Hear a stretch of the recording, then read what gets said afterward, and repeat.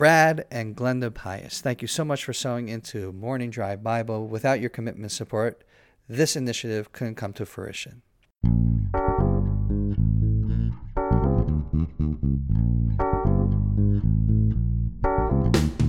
Good morning from Jerusalem. My name is David Krutman. My name is Scott Kahn. And welcome to Morning Drive Bible, Scott. David, thank you so much in our previous episode for allowing me to have access to the mic. Usually you're the guy who's doing most of the teaching, and I'm the one asking the questions or trying to, in these cases, unsuccessfully refute you. Last time you let me actually give a new idea, the idea that there must be a biblical precedent in addition to the Holy Spirit to allow us to have something new in the Torah, a new holiday. You can't just determine something alone with the Holy Spirit. It has to be in conjunction with God's word. Because we know, as you said, there's hierarchy of Scripture.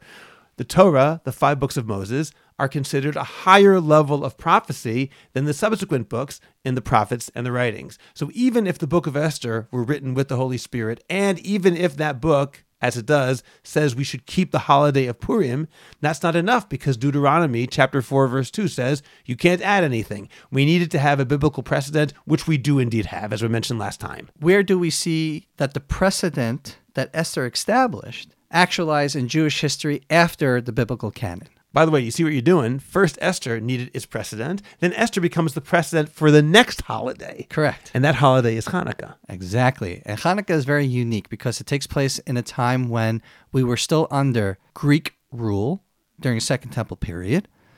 We didn't have sovereignty. We were in charge of our own lives. In fact, Greek culture was very much influential in shaping Judaism back then. There was a great relationship between the Greek government, the Greek Empire, and Judaism. And for a while, everything seemed to be okay. Admittedly, the influence of Greek and Greek thought on Judaism has its negatives as well as its positives, but there still was temple worship. There was Judaism. Judaism, despite being under the hand of the Greeks, was by and large thriving until the Syrian Greeks, which was a subset of the Greek Empire, took over, and the king Antiochus decided to essentially abolish Judaism. He said the Jews could no longer perform circumcision. They couldn't keep the Sabbath. They couldn't celebrate the new moon. We couldn't even publicly read the Torah. He wanted to destroy Judaism. Unlike Haman, who wanted to exterminate Jews, he was okay with Jews as long as they became Greeks. Yeah, it's almost Laban-like. Yeah. Most people won't get that reference, but we should clarify. Laban wanted Jacob to stay in his household. If you remember, back in Genesis, he was very angry that Jacob just took off without saying goodbye to the family. He understood the blessings that Jacob brought into his house, and he didn't want him to leave.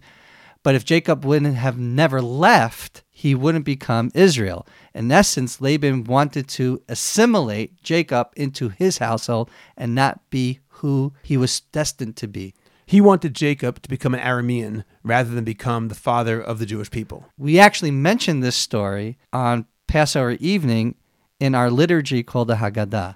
We say there that while Pharaoh wanted to kill all the boys, Laban wanted to uproot everything. And in some way, that's somewhat parallel to the relationship between Purim and Hanukkah. Whereas Haman wanted to kill the Jews, the Syrian Greeks wanted to uproot Judaism as such that we all become assimilated Greeks and Jews simply wouldn't exist as a separate people. When that happened, Judah the Maccabee came along and changed the course of history. By fighting against this assimilationist tendency, not only among the Greeks, but among the many Jews themselves who wanted to assimilate. They welcomed some of these new decrees. They didn't want to be Jews. They wanted to be alive as Greeks. They wanted Israel to simply become a Greek province that had no special religion of its own. He was fighting not only the Syrians, but also his own countrymen who wanted Judaism to cease to exist. Without Judah the Maccabee, I think we will be still wearing togas. What do you think, Scott? I still wear a toga, so I'm not quite sure what you mean by that.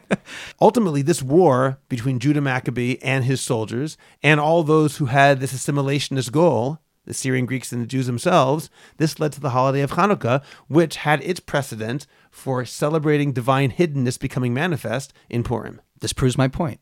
Esther was the Steve Jobs of biblical history. And Purim was the iPad, which eventually became the iPhone. So Hanukkah's an iPhone. Hanukkah's an iPhone. That's great. I'm David the Krutman. I'm Scott Kahn. Blessings from Jerusalem.